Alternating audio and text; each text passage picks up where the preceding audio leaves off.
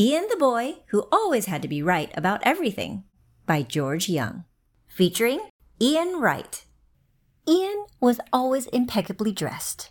He'd eat his food without making a mess, have his shoelaces tied, his shirt buttoned correctly. Even his pens and pencils were all placed perfectly. The only attribute in which Ian fell short when held up to the light was that he always had to be right. If you happened to say something with which he didn't quite agree, Ian would get rather flustered, red-faced, and even grind his teeth. He would say, Well, actually, I wouldn't put it quite like that, and proceed to overawe you with alternative facts. When someone's comment wasn't quite up to his expectation, Ian would hum and haw on the way to a full-on explanation as to why you couldn't possibly be correct, and only he, in fact, knew why. The oceans were blue, how stars twinkled, and where the land met the sky. Why does the sun set, you may ask? Well, because it gets tired, Ian would reply. How fast can a cheetah run? Someone might say. Fast, but I tell you, not as fast as I. There wasn't a riddle, a rumor, a query, or question that Ian wouldn't jump on to provide a suggestion.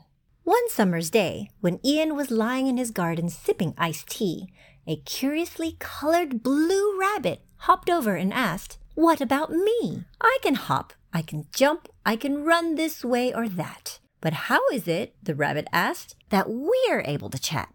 Upon hearing the rabbit talk, Ian was shocked, to say the least. And for the briefest of moments, he looked close to defeat. Muttered Ian. Well, he added, You see, there's an obvious answer to how you can talk to me. Ian finished his drink, said, to ensure his voice was clear. You're able to talk to me? Ian exclaimed. Because you're not really here.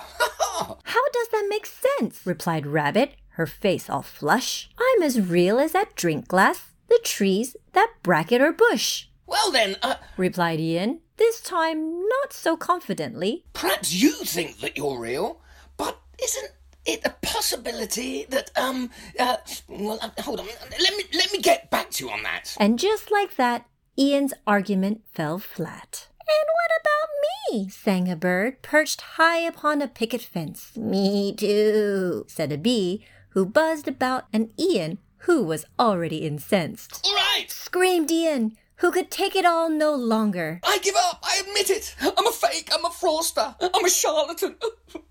I only wanted to be liked, said Ian, now softer in tone. I thought that this was the only way that I'd make friends and not be alone.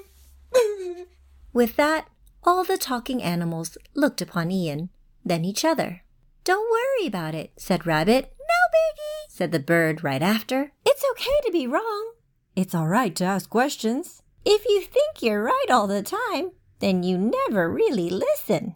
In fact, said the bee, now perched atop the prettiest of flower beds, admitting that you can be wrong's the most correct thing you've ever said.